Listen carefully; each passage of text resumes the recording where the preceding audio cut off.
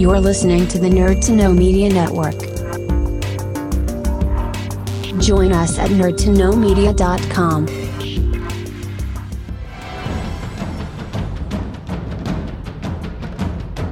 Broadcasting from the Blanchardstown Centre, this is Phoenix FM. This is 92.5 Phoenix FM, community radio for Dublin 15.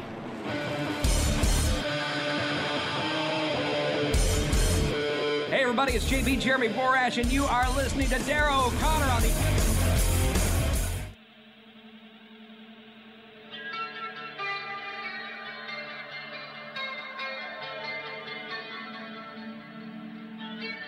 Welcome to the Wrestling Rewind, the only wrestling podcast by fans who don't hate wrestling.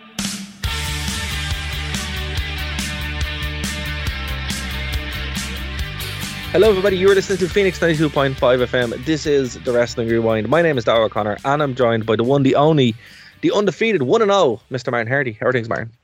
Just living as an undefeated, undisputed and unchallenged champion. I think we're up to, what is this? Is this week 20 now of that coward CM Punk not even responding to our repeated challenges for a fair, simple, straightforward scrap. And I wouldn't mind, he went through all the hassle to get a rematch for a belt that he was fairly beaten for. And 3 now, minutes. 3 minutes. I'm like, sorry man, he lost. No wonder he went to UFC. It's only 3-minute rounds. That's nothing. Actually, I just before we came online, I finished watching Dynamite, and I am mega hyped for All Out. I cannot wait for All Out. It's going to be very good. So this weekend we decided to, obviously we have our WCW timeline to finish out. So next week what we're going to do is we're going to do 2 sets of live shows. So if you guys listen to on Phoenix FM, go over to Nerd to Know Media right now and you can find there all the details for the streams. We're going to start streaming at 10:30 on Friday, and we're going to do 2 hours. We're going to do All Out and we're going to do Clash of the Castle because we want to give them an hour each. They're going to be huge shows, and it would be wrong to squash them into one show, and it also would be wrong to cover them now because it's not really much point. So we're going to do them both next week. So if you're listening to us on Phoenix FM or indeed on the internet, please go over to Nerd to Know Media now and you can join us next week where we'll be doing it live. We might even throw up some events or something, Martin.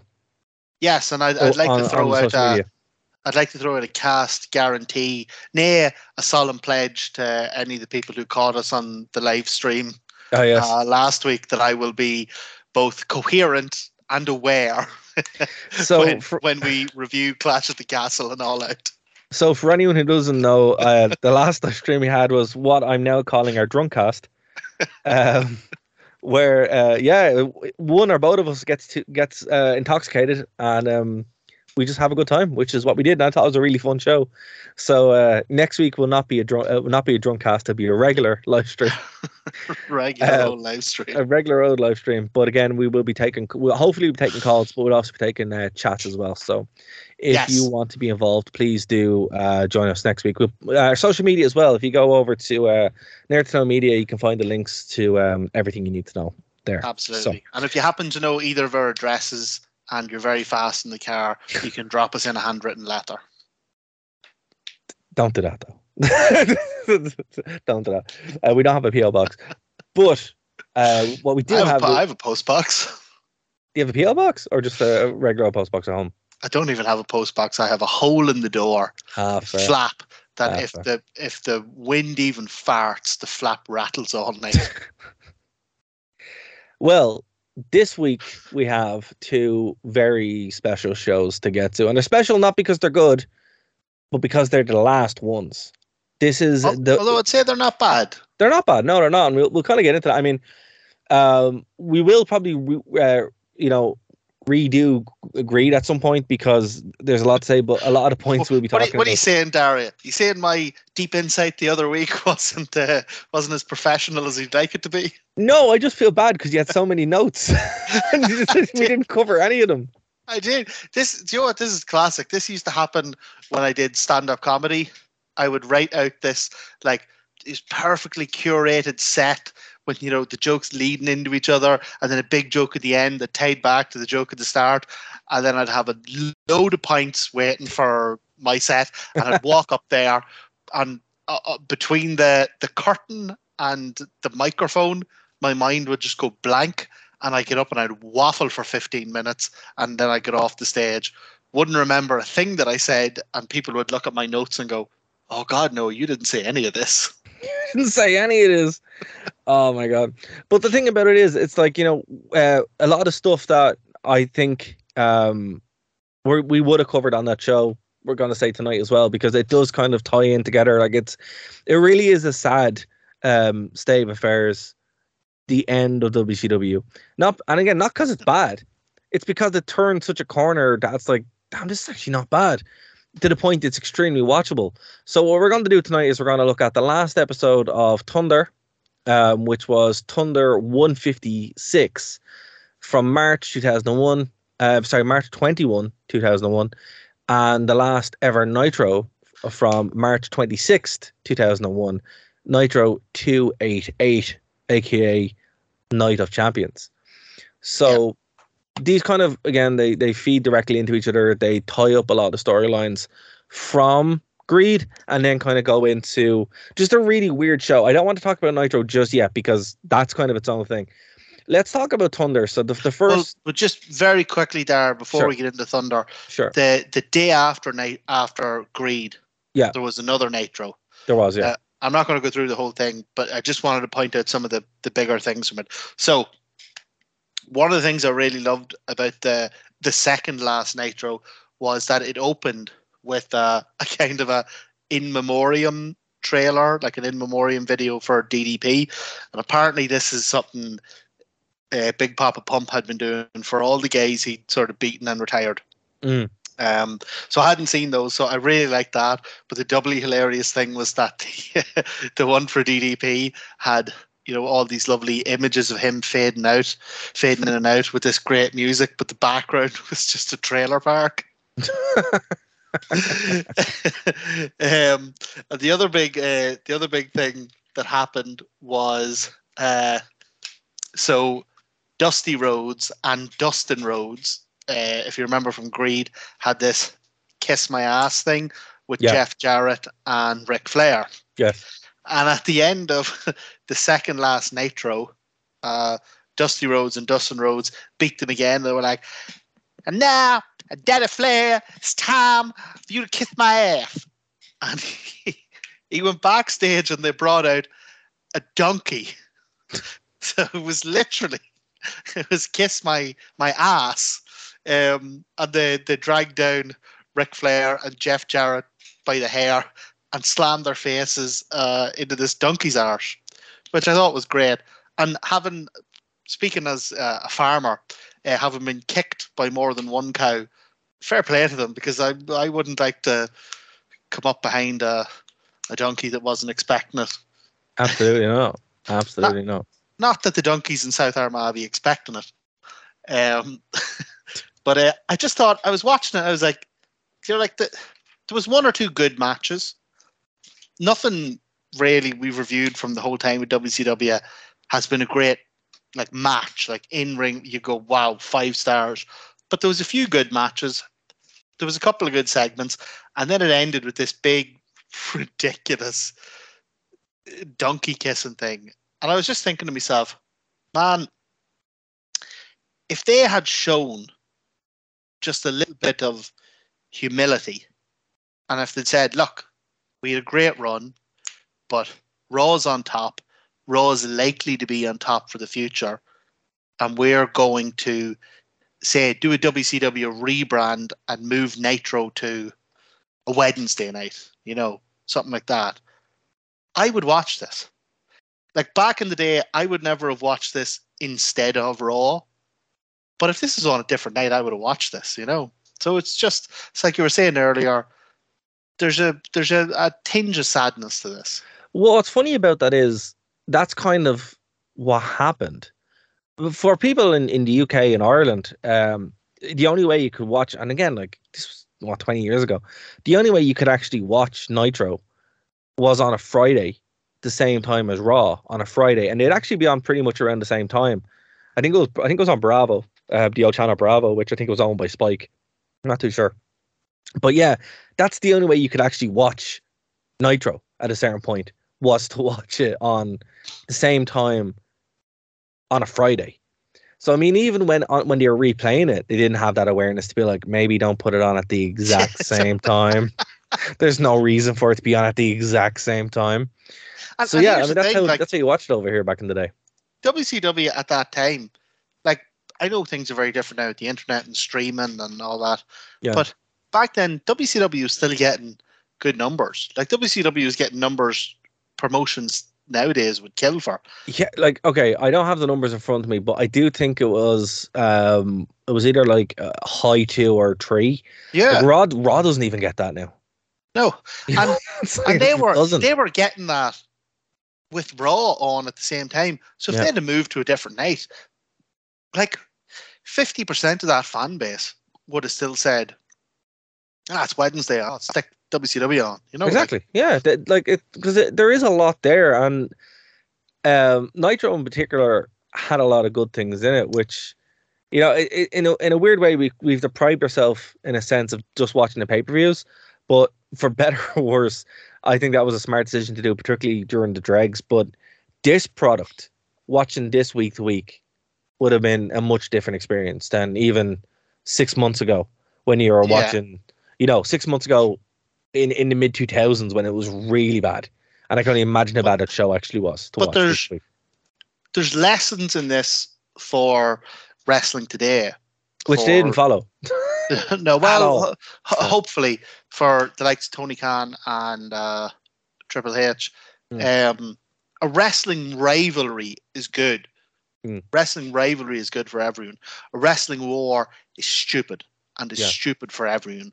And, you know, even if you're winning the war by 90%, still 10% of an audience that you're just like not picking up. And I think we talk about it more when we do the final Nitro, but in particular, the way WWF treated WCW fans, it was like they didn't want their money. It was the dumbest stuff. Well, it was ego. You know, that was it. It was just 100% ego. And I think the thing that will change now, and even, you know, not to date this podcast, because obviously the goal is to look back, not to look now. But even with Vince McMahon gone, I think that mentality is finished. You know, hopefully, you know, because Triple H again doesn't seem like a kind of guy who's interested in playing that kind of game. Tony Khan, you know, he did the Forbidden Door pay-per-view, like, legitimately. So said he'd be open to a Forbidden Door type thing with WWE, which they should do. I mean, that would make a lot of sense. You know, go 50-50, tons of money. And I do think we'll see that at some point in time. I really do. I genuinely hope so, because, right, see the Wednesday Night War stuff, that was kind of fun when both shows were on at the same time. Yeah. And it was kind of a direct competition.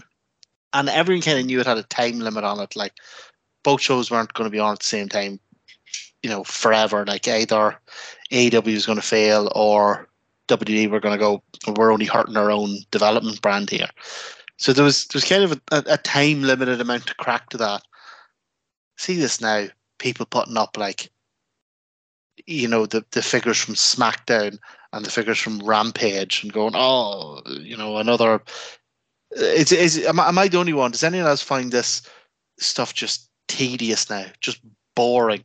Like, you want to go online and say, oh, what about this? What does everyone think is going to happen on Raw? What does everyone think is going to happen on Clash? What does everyone think is going to happen on All Out? And it's 2 tweets before it devolves into the same goddamn in the mud stuff. Yeah, look, it's tribalism, you know, and the thing about tribalism is no one benefits from it. You know, if you're not willing to sit there and go, hey, I'm willing to give this a chance. And that's the thing, it doesn't happen. And, you know, it's funny to have lived through. And again, like, a lot of wrestling fans who are doing this probably either didn't watch wrestling then, were 8.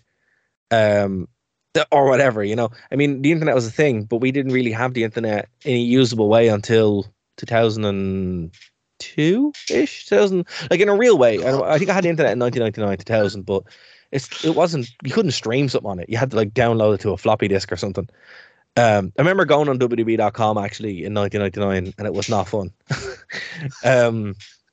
But I mean, that's the thing, you know, when people are not willing to listen to each other or try something, you know, they're doing themselves over, and it seems like it's happening again. Because, you know, obviously we lived through the Monday Night Wars, and then, you know, a lot of people. I love that. We lived through the Monday Night Wars. We did. Well, you know, as someone who was in the trenches for Impact Wrestling, TNA, I also lived through that as well. See, I didn't live through the TNA things. That I didn't watch TNA as much, but did live through the Monday Night Wars and did live through the Troubles. So we're kind of even. We've both lived through 2 wars. But the reason why I bring up the Impact one is because a lot of the toxicity that would happen now with AEW fans has already happened. I'm like, oh, that doesn't benefit anybody. You know, did Impact get a lot of this stuff? A lot, yeah, it did. Yeah, that's why. Like, even when you know, some people wondering, "Oh, Dara, why are you so hesitant to support AEW?" I'm like, no, I'm not hesitant to support AEW. I've already been here. I've seen this happen. Now, to be fair, AEW's done a lot better. You've been hurt before. Yeah, and it just doing the stupid, you know, WWE bashing for no reason doesn't benefit anybody, because it just, you know, now what happened with TNA was they completely lost the run of themselves and went off into the stratosphere and then came back. So they're not doing that in AEW, at least. AEW was run a hell of a lot better. But it is funny to see that no matter what happens, when they settle into tribalism, it ends the same way. And that's exactly what happened with WCW, where WWE fans were conditioned to hate WCW. Like, vehemently hate it, or even see it as worthless. So when they did bring it over, it was perceived as worthless. They damaged their own brand before they even bought it, which is crazy. Exactly. Crazy. And here, what's like the number one rule of wrestling promo? You never bury your opponent. Yeah, you berate your opponent. You talk about your opponent's morality. Talk about your issues with them. You talk about they're a goddamn hell of a fighter, but they're not a hell of a man, and I'm going to kick the living hell out of them, whatever it is. But you don't say they're crap. No. Yeah. Because then what's the point? Oh, he's a jobber. I'll beat him in 5 minutes. Well, why would I watch the show? Why would I watch the match? But, you know, it's even for your character, if the guy you're fighting's crap and you beat him, so you didn't do anything. Just beat a crap guy. Yeah. And then if he beats you, well, you're out the window. Like, here's the thing, right? Triple H, and Mankind, right? That's how you do promos. Yeah. I would show that feud to anybody and go, look, see what Triple H is saying about Mick? Because he could have said anything about Mick to run him down. But he's like, no. You're a fat piece or... Yeah, exactly. Yeah. All that kind of stuff. But no, the way he went was, he goes, you know, he's a very dangerous competitor. You know, you're going to take it to the limit, but I will beat you. But he's not a champion. Yeah, exactly. And that's how you do it. But that requires a certain amount of humility. And with Vince McMahon running WWE at the time, or even the WWE, because dude, you know, we've gone back and we've watched some of the shows from the Attitude Era. There was that open hostility where it was like everything WWE is bad, everything, you know.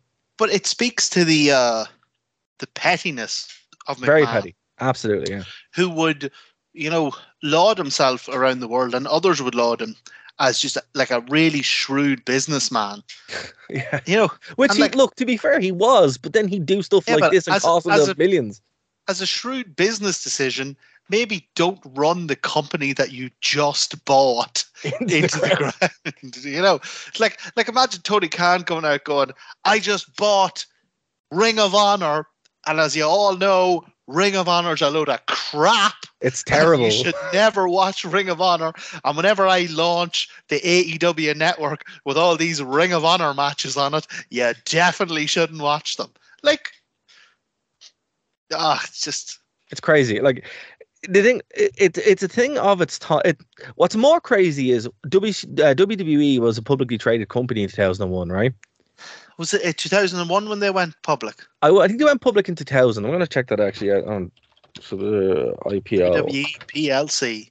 Yeah, 1999 is when they became is when their IPO was, right? So I just can't believe the stock holders were like, "What are you doing? What are you doing? Stop!" But then again, they weren't able to unseat him. Like a lot of the changes that we're having now in the WWE are only happening because Vince isn't there. Oh, so all the changes we're seeing, it's crazy, right? It's like watching a different show. It's like a completely different show. It's unbelievable. It really is. What always got me was the story about how McMahon was going to do Monday Nitro, and he was going to focus all the WWF stuff on SmackDown. Yeah, and that would have worked actually. That would have been amazing because it would have been like a genuine fundamental shift. Like people would have been like, "This is seismic." Even if it wasn't great, you'd tune in just to see it.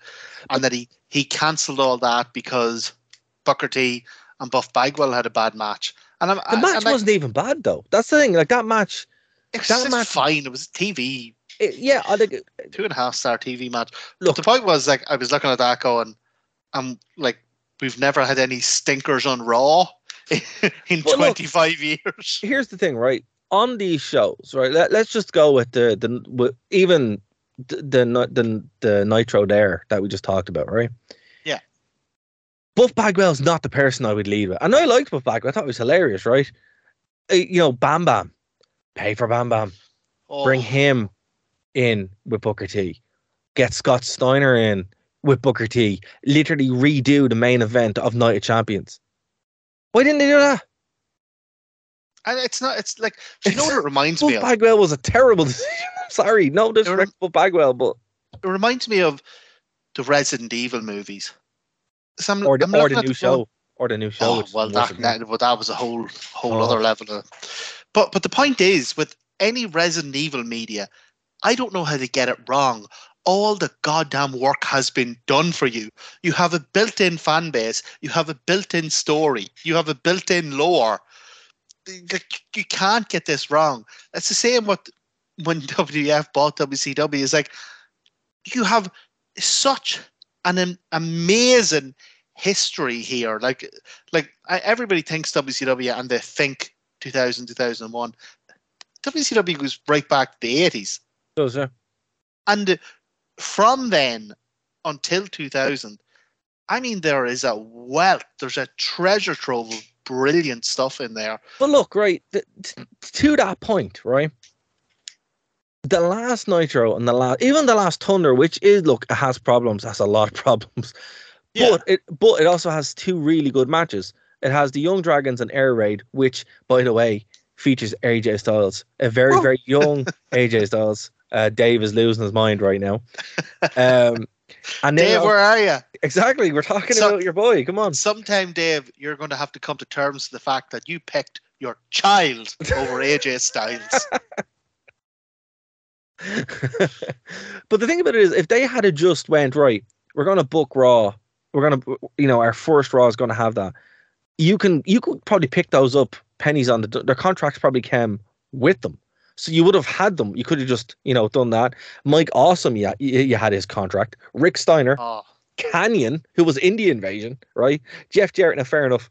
Jeff Jarrett was never getting hired again after what happened. So it took 20 years to do that. And, it was what it was. Scott Steiner's contract was there. So, McMahon, there you go. Don't be petty. If it is literally it started off. So on the Nitro, on the simulcast, that's okay, right? We'll get to that. We'll get to that point. Yeah, we will get to that point. But speaking of, okay, hold on, we're jumping ahead.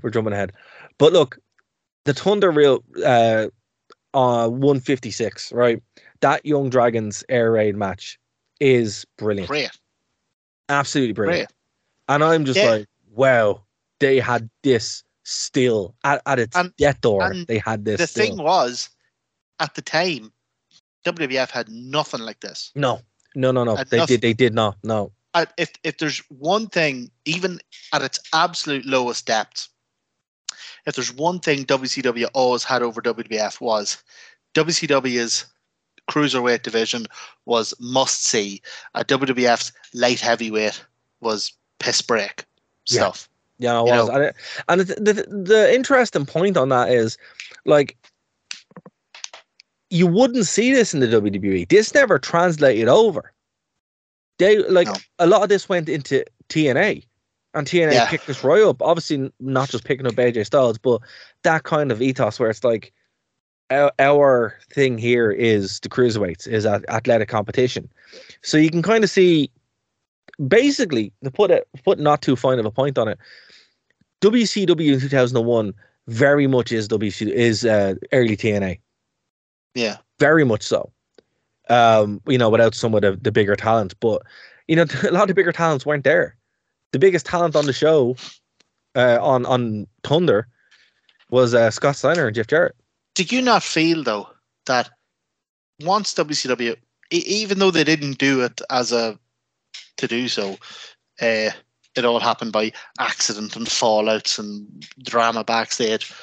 Once they had cut out the rot, got rid of Russo, got rid of Hogan, got rid of Nash, all the guys who were backstage politicking and putting themselves forward and all that, and they didn't have those big names to lean on anymore. They had to concentrate on their own guys. I found it a much more refreshing show to watch. Same. Now, to be fair, I will say, and I will be very blunt, there is a distinct lack of star power. But to be honest with you, that star power wasn't Hogan, it wasn't Hall, and it even wasn't Nash. It really wasn't. So, and in terms of star power, I thought they did a hell of a job. Not the best wrestler in the world, but I thought they did a hell of a job making Scott Steiner feel like a huge star. Why WWF? Like, I get why they were wrong, but I get why they did away with 90% of WCW contracts. But man, there are some absolute brain farts they made with guys that should have been brought in big. Now, an interesting thought experiment, right? Just say WWE, because let's say WWE bought WCW, right? And they didn't do that. And they were going to launch Nitro instead of Raw, right? Scott Steiner, Booker T, they are your top two guys, which they would have been, right? They absolutely would have been. Yeah. You could plug in a Chris Jericho, a Benoit, and you have a Kurt Angle. These are guys. Well, apart from Angle, these are guys who have real WCW history, like a year ago.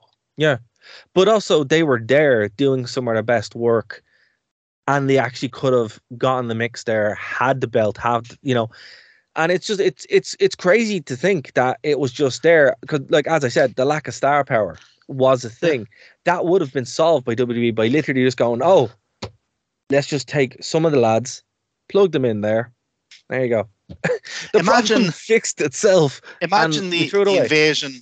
Imagine the invasion coming in, and Benoit going on a run of just murdering WCW guys, going like, "Is my belt? I'm the last WCW champion. I never lost that title. I never lost. I never dropped that title to anybody. Yeah. You're a goddamn phony," and just murdering lads. That would be unreal. That would be unreal. And there's a million stories like that there in the invasion.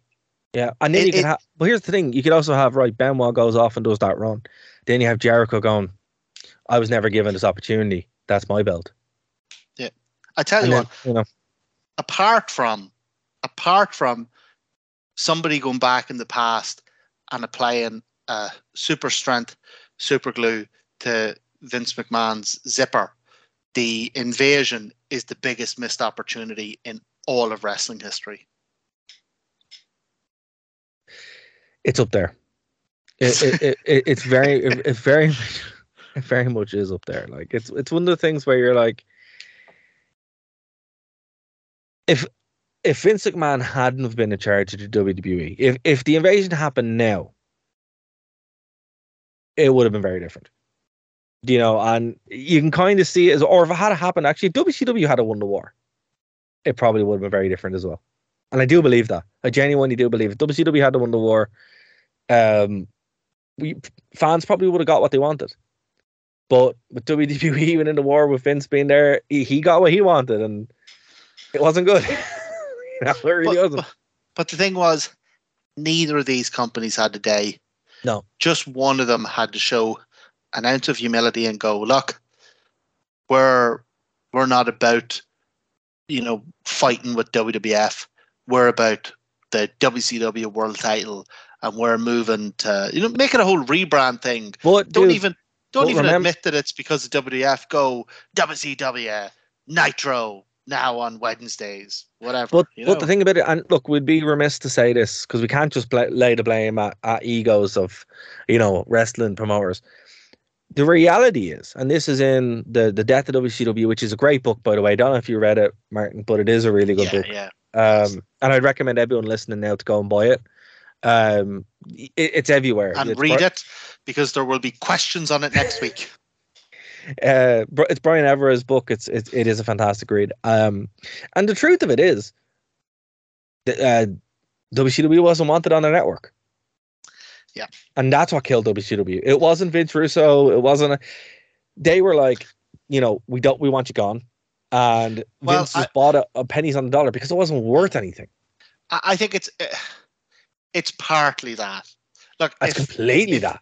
Now, if WCW had of, as I said, moved nights and still had a respectable audience, and they'd gotten rid of Russo, they'd gotten rid of Hogan, they'd gotten rid of the guys who were costing them, $5 million a year, whatever it was, and they weren't bleeding money anymore, and they had repositioned themselves as, look, we're not trying to fill 15,000, 20,000 seater stadiums every night anymore. You know what? As well, they could have been like purely business.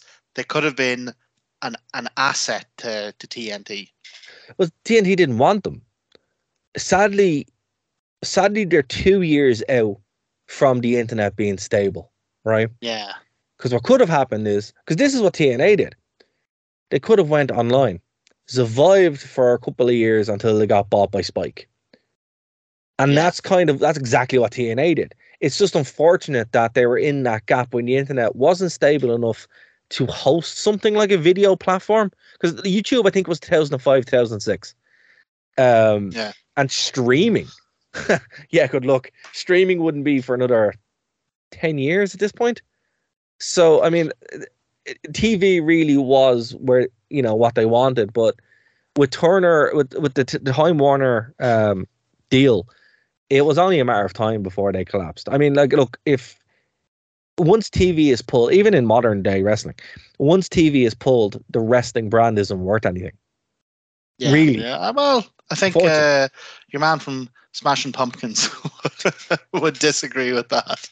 Well, look how much money he's lost. There's one point where you're hemorrhaging money. Like, there's a good wrestling, well, not good wrestling motion, but a good cautionary tale. Wrestlelicious, it was called. It was this guy, he won the US Lotto, and he bought like a wrestling promotion and just lost every penny into it. I cannot imagine a worse use of lotto. It's something else, and you can see it, guys. You can follow. I tell you what, if you want us to cover it, do let us know. Send us an email or do it on social media, and we will cover Wrestlelicious. But yeah, he lost everything. He lost everything in it because, again, there was no TV. It was just and that's the thing. Wrestling as it exists, and I think we are going to move away from it with the streaming services because obviously, they don't really need TV anymore. But as a quick, secure revenue source, TV still's where it's at, and it particularly wasn't 2000. And even the other way around, for a television station, wrestling, like nothing else, produces X amount of hours every week, low cost. Like, even if wrestling over the course of the year costs a lot of money, it week to week it actually doesn't. You're getting X amount of hours of broadcast, and you don't have to worry about it. There's the block for wrestling every week. It's got an inbuilt fan base. It's fairly low cost to produce. It's a tremendous asset for any broadcast company to have, because the likes of, I don't know, The Walking Dead, you know, Game of Thrones, might cost 100 million to make a season, and it's only on your network for 10 weeks.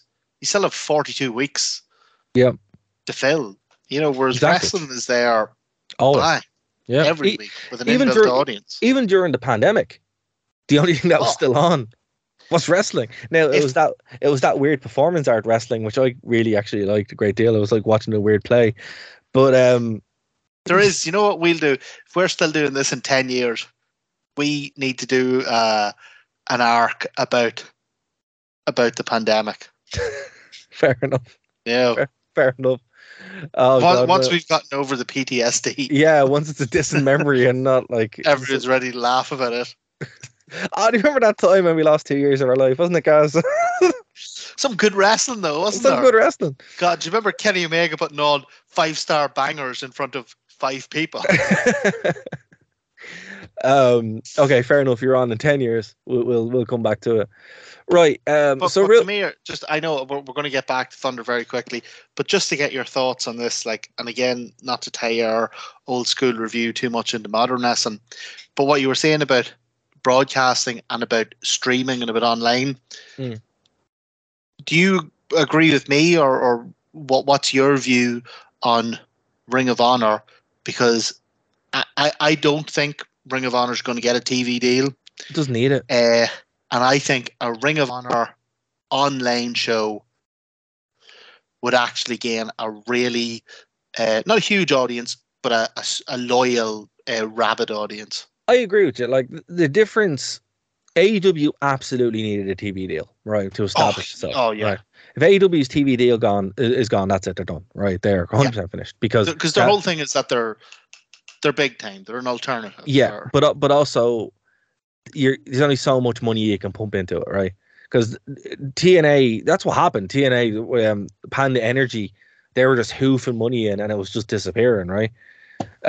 Even with the TV deal. So, again, I nearly wrote a book on TNA, and only for the fact that they somehow managed to survive, I didn't have to. So, thank God, because I was regretting that more and more. It was happening. Like, this book's going to be thousands of pages, and it'll kill me. You've got it in you, man. I do, but I don't want to do it, though. So that's the thing. I do. But anyway, maybe we'll see if there's interest. But yeah, so that's kind of. If you write a book on TNA, I'll write a book on Phoenix Wrestling. Fair. Which is still sad that that's gone. Actually, that's a massive bummer. Heartbroken. That interview, by the way, is up on our stream. All the lads in Phoenix Wrestling and all the Irish indie wrestlers in the Irish indie scene. Absolutely, that's lads. And lasses. And the interview is up on our Nerd to Know Media stream as well, if you guys want to check it out. Yeah. But I agree, man. I think like the difference between an AEW main brand, a WWE main brand, or whatever is because that's the main brand, that's the flagship. Flagship is always going to need TV because it's just one of those things where you're like, it gives that seal of approval, it gives that big time feel. Even if it means nothing, if nobody watches, it's still a thing and people will always watch. And then there are those casual fans where you're in a bar and wrestling's on, it's just going to always have that appeal, right? Now with NXT, it's the same, doesn't need a TV deal, and the same with Ring of Honor, really doesn't, because they have their streaming service, they have the flagship already covered, and it will find its audience. People will know, well, look, this is not AEW, this is its own thing. The exact thing that happened with NXT is what will happen with Ring of Honor. And the death nail of good NXT was when it got a TV deal. Because it was completely 100%.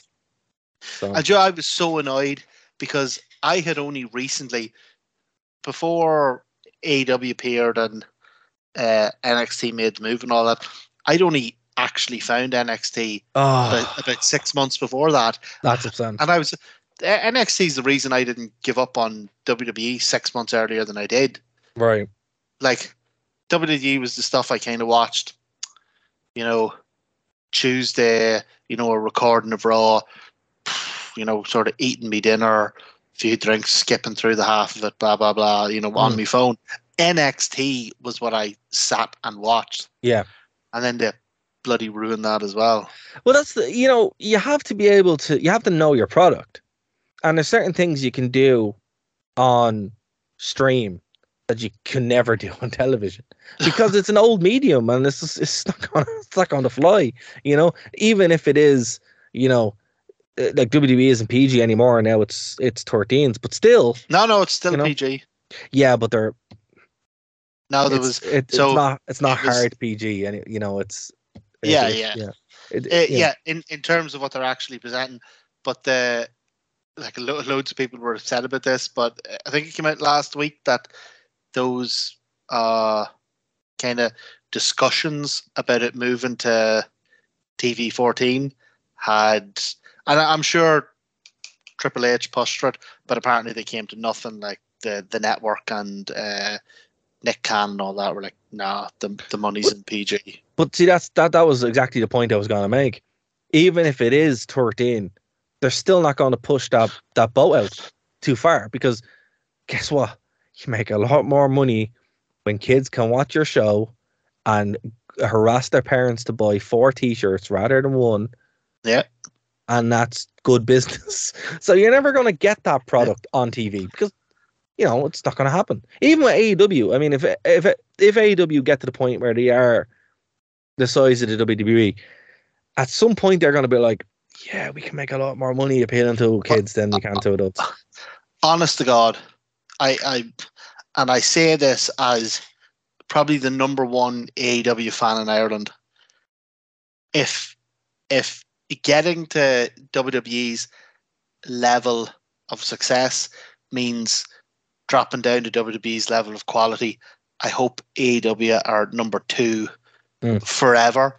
And it goes back to what I was saying about WCW, is that WCW could have been a really lucrative, really worthwhile company if they had just accepted that they were number 2. Yeah. There's no harm in being number 2. No. In a multi-million-dollar industry. But that was TNA's, and I am calling them TNA, not Impact Wrestling, because Impact Wrestling have accepted that, and they have a really, really, really cool little niche for themselves, which makes them arguably one of the best shows you can watch. It's a nice, tidy little show that you watch every week, and it's grand, right? Like, it's fine. But what TNA did is they wasted millions of dollars trying to trace a dream that was never going to happen. And I remember having that conversation with Dixie Carter. Had it on the show to an extent, but actually when I was talking to her, and she goes, "What did you think of the show?" Just actually when Drew won the belt, and I was like, "Here's all the things you need to fix," and she just didn't listen. I'm like, "Well, I genuinely tried," so I was just like, "Okay." So it's lovely though, lovely woman, genuinely a lovely woman. Everyone in that company is so nice, but you know, at a certain point in time, you are just talking to the wall, and you're like, "All right, you know." But isn't it mad that wrestling is like the only industry where it's number 1 or dead? Like, no one would ever go, Pepsi, you're never going to sell as many cans as Coke. You might as well just shut down. Shut down. You're done now. And Pepsi's going, no, we're still making like billions of dollars. We're not making as much as Coke, but like, why would we shut down? But like, you're 100% right. Market share is a thing, but you don't need to be being number 1 is great. But also you can, you know, by being like, that's the whole thing about, well, I know for some people it's a dirty word, but capitalism, that's how it works. If there's just one monopoly and no one is trying to differentiate, you're only going to be left with that monopoly.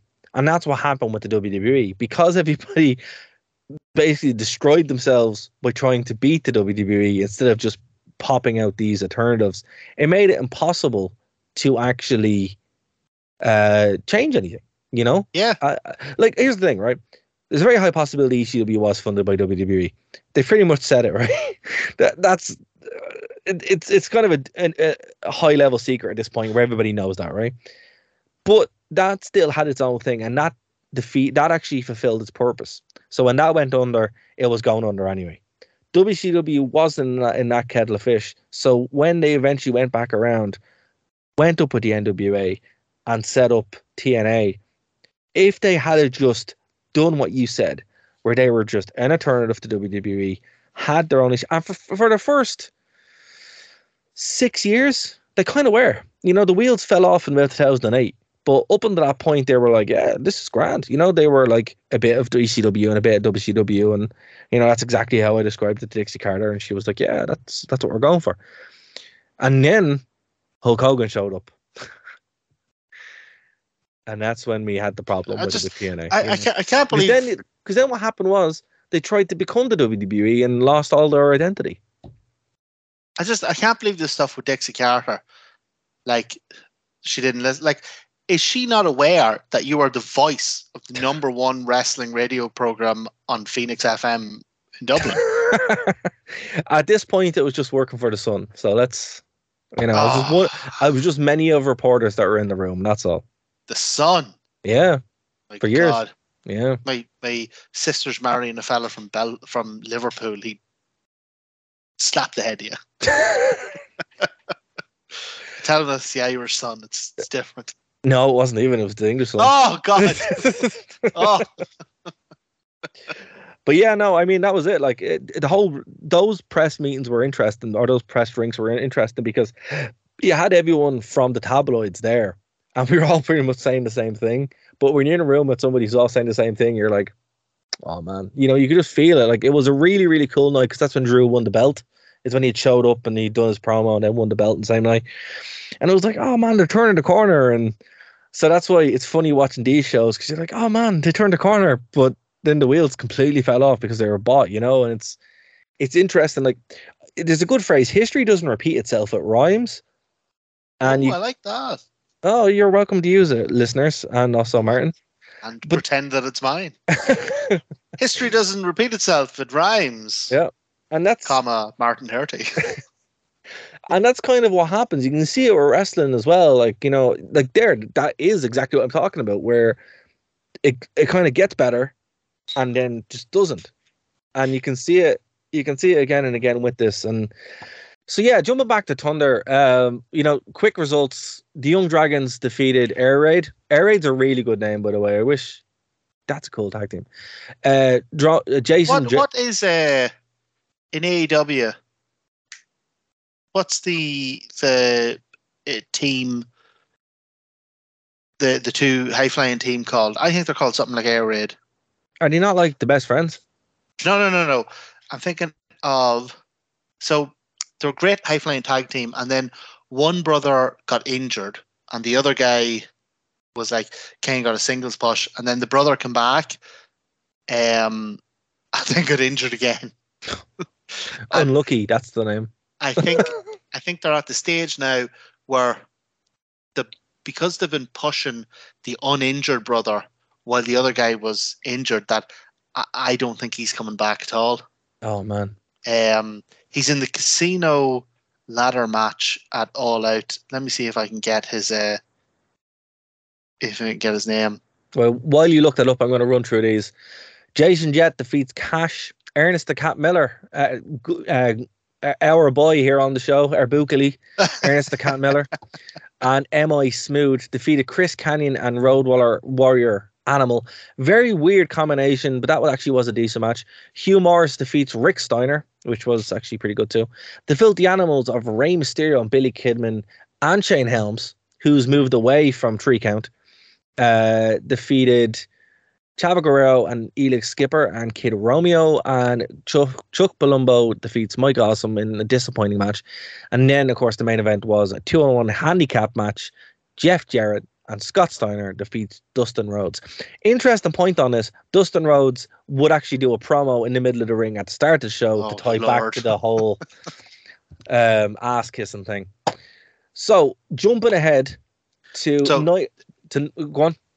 Yes, just before you do it, it's my mistake. They're called Top Flight. It's Dante Martin and his brother. They're called Top Flight. But very quickly, in terms of Thunder, man, do you remember we had this chat the other week about Rick Steiner? Yes. And how in my head, like nostalgia had it for me that the dog-faced gremlin was this amazing wrestler. Yeah. And then slowly over the period we did this, like that memory was systematically dismantled. I think you just got them confused. I think you thought Rick Steiner was Scott Steiner. Well, I had a similar thing for Thunder. I always thought Thunder was great. Yeah. And I think it's because Thunder was on a Friday. I mean, I think it was actually on a Thursday, but whenever we got to see it, it was on a Friday. And my auntie had Sky, so I could go down to her house of a Friday night, but I obviously couldn't go down of like a Monday night and set up. So the only WCW I got to see live was Thunder, and I had it in my head that Thunder was this amazing show. It was live, it was exciting, it was brilliant, and yeah, I think this is a bit of a crash-backed reality. Young Dragons versus Air Raid, like you say, great match. The Dustin Rhodes promo with the bag full of stuff was just... I enjoyed it, but it was also really weird and out of place. Like, what was weird about the two shows, right? The Last Thunder and The Last Nitro. The Last Thunder just was a normal show. It felt like they're just like, oh, we're just going through these storylines. Bizarre, yeah. But then when you get to Nitro, they're like, oh, here, we have no idea what's going on. We don't know what's going on. Like, this is not a joke. This is like a serious thing. And you're like, wow, that's so weird. And again, there was no build to what happened on the last Nitro. It's not a cold open, but it's an open saying, hey, look, this is a night like any other. We don't know what's going on. All the championships are on the line, which again is super cool. But it also speaks volumes that the last match wasn't for a belt. One other thing I'd say about this Thunder was there was a match in it with what is he called? Jet. Jason Jet. Jason Jet, and who's Cash. Anyway, the point was Jason Jet had a match on Greed, and he had a match on the last Nitro, and he had a match on this Thunder. And he was an excellent wrestler. Very good. Really, I only seen the 3 of his matches, but I really enjoyed all of them. And it really hit me watching this that, man, there was no way, because he was really talented, he was up and coming, but he wasn't a big name. There was no way his contract was ever going to get picked up by WWF. And there are so many incredibly talented mid-card guys who were only mid-card because they were young, they hadn't built their way up through the business yet, who were lost because North America, despite, like, when you include Canada, despite having 500 million people, apparently isn't big enough for 2 major wrestling promotions. And it was a shame, because there are so many WCW guys who, when the top guys were arshing about and messing about online and doing all this kayfabe, shoot kayfabe rubbish, they were clocking in and killing themselves for 12 minutes and clocking out. And I genuinely think that one of the biggest tragedies about the death of WCW is that there's an entire generation of great wrestlers there who that nobody saw, never made it. Like look at today. See, if there's no AEW, there's no Daniel Garcia. No. There's no Wheeler Yuta. There's no Dante Martin. There's no Darby Allin. No. Like, there's no Acclaimed. Like, there's just dozens of guys. I sit here all night naming guys who would have there's no space for them in one promotion, because of the style it has, and obviously just because of the numbers. But man, there is a whole lost generation of excellent wrestlers here who lost out because apparently 500 million people isn't a big enough audience for 2 goddamn promotions. Well, speaking of which, at a time there was 2 promotions on Night of Champions, right? So WCW Night of Champions. March 26th, right? Or 26th. The 288 edition of Nitro. So it opens with a World Championship match. A unification match, actually, for the Cruiserweight belt. Well, sorry, for the US belt and the it opens belt with Vince McMahon. It does. It does open with Vince McMahon. Which even now, even watching this back on the WWE Network, even watching this back, to see the Nitro opening, to hear Tony Schiavone, blah, blah, blah, and then to see Vince McMahon come on, man, that I was watching that and I was like, this is still, wow. It's one of the biggest moments in wrestling history that really cannot be, like, it's lost a lot of its impact now because the reference point is kind of gone for a lot of people. Like, even if Vince showed up on AEW, you know, when he was still the chairman, it still wouldn't have been as big of a deal because, you know, it wasn't equal. This was a huge thing. But what was weird about it was the fact that they went with the, like, what do you think about the belts in general, or doing it as a simulcast? Do you think that was a good decision to put the belts on the line and do it as a simulcast? I'd say two things. I'd say the simulcast was phenomenal. Brilliant. Absolutely ingenious. The thing with Shane McMahon coming out and going, the name does say McMahon, but doesn't say Vince McMahon. The simulcast was incredible. And what I would like to talk about for a minute is the venue of this Nitro was outstanding. It was very cool. It was it made it look like a massive pay-per-view. It was awesome. Yeah. My only issue with this is they had 2 hours, take out ads. It's about 40 ads it's about 40 minutes. Yeah. Ads in the US are insane. Like, they are, yeah. If you have a TV show that's an hour, it's really 40 minutes if you're lucky. Yeah. So take out ads. Then McMahon insisted on, between every match, having a 2-minute skit of his own. Yeah. And weirdly, going back to earlier what we said about him making petty decisions over really good business decisions, all he ever did in these skits was like run down WCW, run down Florida for some reason, as if WWF never runs events in Florida. Yeah.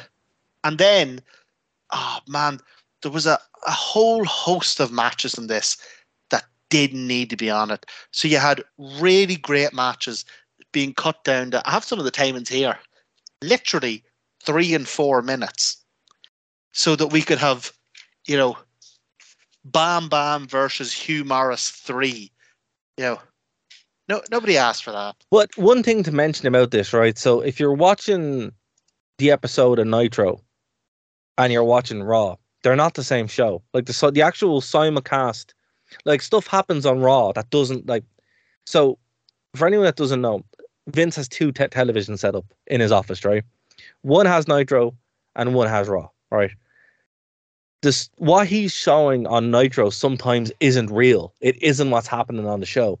So either they're showing a feed, like, there's the very infamous Jeff Jarrett moment where he's like, you know, you used to call yourself JAFF.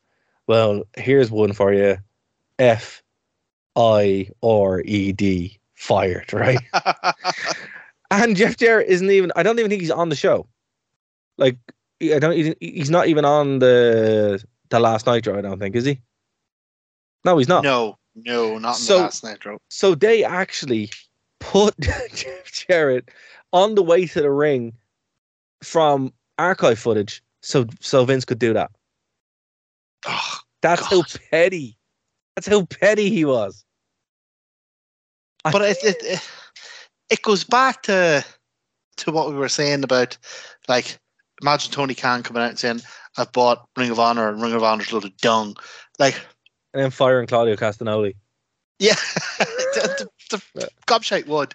But what I don't get is, like, an awesome venue. Like if you're a WWF fan, you're diehard, you've never seen WCW before, you don't want to see WCW. If this was your first experience at WCW, you'd be like, wow, this is something different. This is cool. This is an amazing venue. You know, this is a really good, and they had a really good commentary team. They did, actually. This is the best WCW commentary team. If they had taken half these matches, and look, I'm sure some of them was they just wanted to be the good guy. They wanted to get some guys a payday, blah, blah, blah. But half these matches did not need to be in this card because this just snapped through really quickly, because like matches were given like literally 2 minutes at a time. If they had taken the world title, right, the tag titles, the light heavyweight, the cruiserweight title, and the cruiserweight tag, and yeah, give Sting and Flair the match, because that was a lovely bookending of the first ever Nitro match and the last Nitro match. But if you're going to do the first ever Nitro match and the last Nitro match are the same with, you know, the fairly aging Sting and Flair, that's the match that should have 3 minutes. Not the world title match, not the tag title match, not the cruiserweight title match. That's the match that should be just about the entrances and everybody get their stuff in, and then the two guys hugging the ring and blah, blah, blah. That's the match that should have been cut down in time. Well, here's the weird thing, right? So when you're watching the show, like obviously, again, when you read the book, it seems like nobody really knew what was going on. It's like they booked this show on the day. They had something else and they threw it all out, because apparently WWE... that would be classic Vince. Yeah, but WWE trucks showed up the day of to get this all set up, and nobody really knew what was going on. So it looks like they had something kind of true, as you said, being the good guys, threw it as much as they could. And what's weird is, again, when there's only like 45 minutes of actual WCW in it, and then it goes to an extended, I think it's like half an hour long of Raw, because Raw was on an hour after Nitro. And come here, can you tell me, so were the shows 2 hours or 3 hours in this? 2 hours, but WCW had an hour before. So WCW would start first, and then it was on for an hour.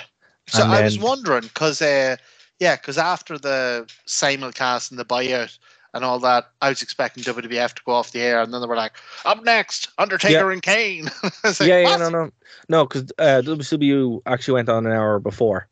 So they had a full hour unopposed, and then there was that crossover with the last hour. And that's what happened here. So when you're watching this on the network, you're not only getting Nitro, but you're also getting a big chunk of Raw. Yeah. And you know what? I wouldn't even take that off them, because that half hour that they devoted to Raw was really compelling. You know, it was McMahon came out and did all the stuff like I thought one of the best things ever in wrestling is that thumbs up, thumbs down segment he did. Who wants me to bring over Sting? Yeah. Thumbs up, thumbs down. The crowd was mad for Sting. Goldberg, the crowd was mad for Goldberg. Buff Bagwell gets a bloody pop. Yeah, but he was over. Crowd goes mad for Bagwell. Lex Luger. Crickets. You know what is cool though? What is cool is that when you're watching this, and again, like, the logistics of this can't really be undersold, right? How did you get the fans to stick around for an extra half an hour watching it? And if you actually have it in my notes, if you're watching the simulcast footage, when it cuts to Shane, you can tell a bunch of people have actually left. Like, a lot of the bleachers are empty, so they must have actually gone on at some point. They went like, "Here, look, stick around. There's more on the show."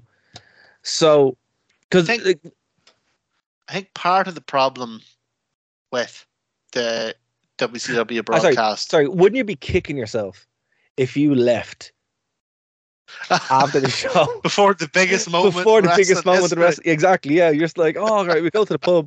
You're like, what happened? It'd be hilarious. I think part of the problem with the WCW broadcast was, though, amazing venue. Yeah, absolutely. Great, like, really good venue, yeah. Looked fantastic. But it came with a problem.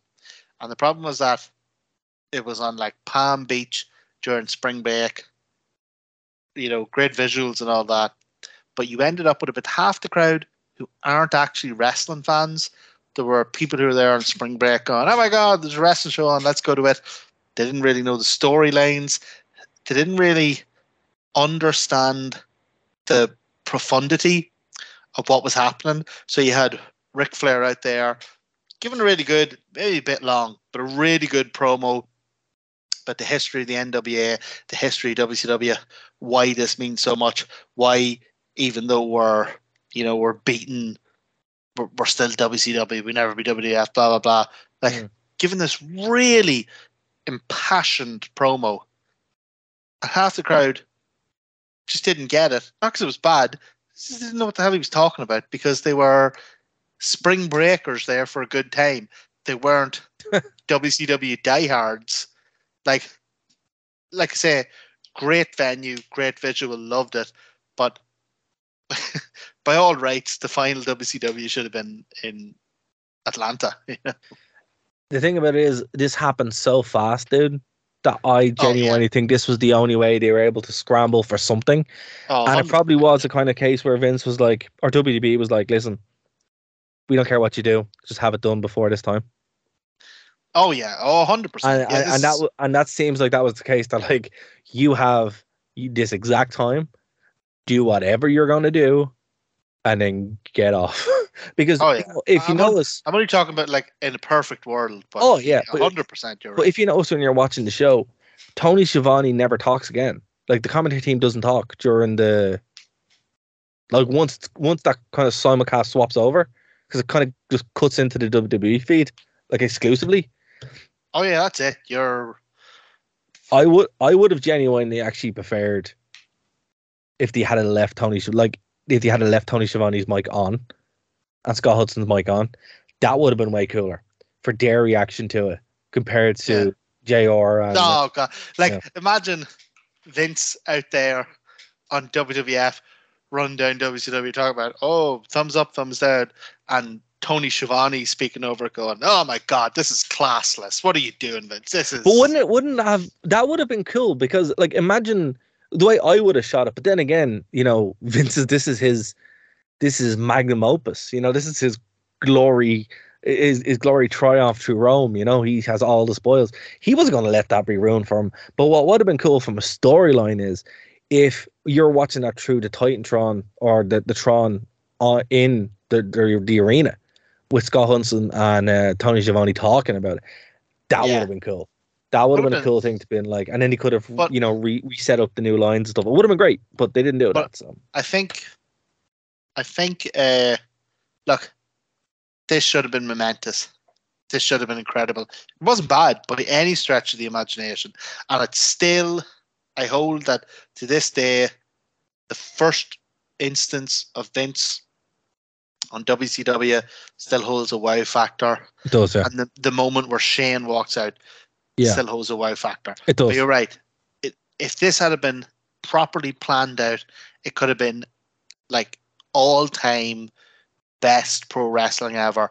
But like you said, this was all like WCW had only been bought officially like 4 days beforehand. Yeah, something like that. So you kind of give it a pass knowing that. Yeah, and I mean, you can tell. I'm glad we watched The Last Thunder and The Last Nitro, because watching The Last Thunder, it's just a normal show. They were just like, things are normal. We're gonna go. We're going to the next pay-per-view, right? It's mad, wasn't it? It's crazy. And then you watch Nitro, and it's like, hey, yeah, we have to get this done, and then we're out here. There's something interesting on the second last Nitro featured a phone call from Eric Bischoff. Eric Bischoff wasn't even there. No, just a phone call from Eric Bischoff where he went, look, we don't know what's happening with WCW. I'm in the process of trying to buy WCW. I'm running into some speed bumps, and I'm hoping that those speed bumps don't become roadblocks. Yeah. So even at that stage, like, there were obviously everything was still up in the air. Everything was still to play for. It was still an active moving situation. And it really wasn't until Shane walks out, or sorry, not Shane walks out. When you see Vince, you're like, oh, we're done here. Like, this is it, But even still, man, I think the show was good for what it has. It's a very historical. It's not the best wrestling show in the world. It really isn't. But it is one of the weirdest shows you can watch. And I'd say if you haven't had a chance to see it yet, do yourself a favor. Watch Greed. Watch the last couple episodes of Nitro and Thunder, because Thunder's actually, it's actually not bad. and you can really kind of get a full holistic view of what it was like. And it's amazing, man. If WCW had a shutdown after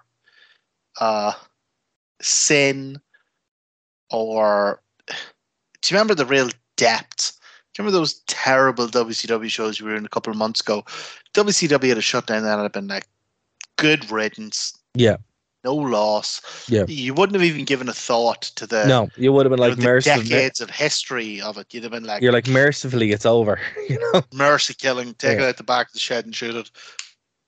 But what makes it genuinely sad is that the last couple of months, the last 2 pay-per-views, the last sort of half dozen episodes of Nitro and Thunder, this looked like a company that was turning itself around, that was accepting who it was. It's not the number one show, but it still has a huge audience. It still has, it looked like a company that and I'm loath to praise Bischoff, mainly because of his antics on Twitter, but if he had been able to buy it, I honest to God think he could have made something of it. Yeah, and I think, it would have been what AEW is now, legitimately. Like TNA had the potential to be that. And I know we talked a lot about TNA this show, but I mean, it really is how I feel about it. And when we're talking about TNA specifically as well, doing those runs, you'll see what I'm talking about. If you guys are like never watched all TNA, I think AEW is what Bischoff probably had have seen in his mind, where he's like, this is modern WCW. Yeah. And there's nothing wrong being number 2 in a multi-billion-dollar industry. But the thing about it is like, obviously that audience never went anywhere. The audience was always still there because it's watching AEW now. Yeah, and it was watching NXT before. That audience, like myself, just went away for 20 years. Yeah, just like, I'm watching this crap. But it's like, there's no issue being number 2. Like me and you, neither of us are billionaires, but we're the number 2 podcast. We're quite content being millionaires. We don't need to be. Yeah, absolutely. We're okay with the M. Yeah, absolutely.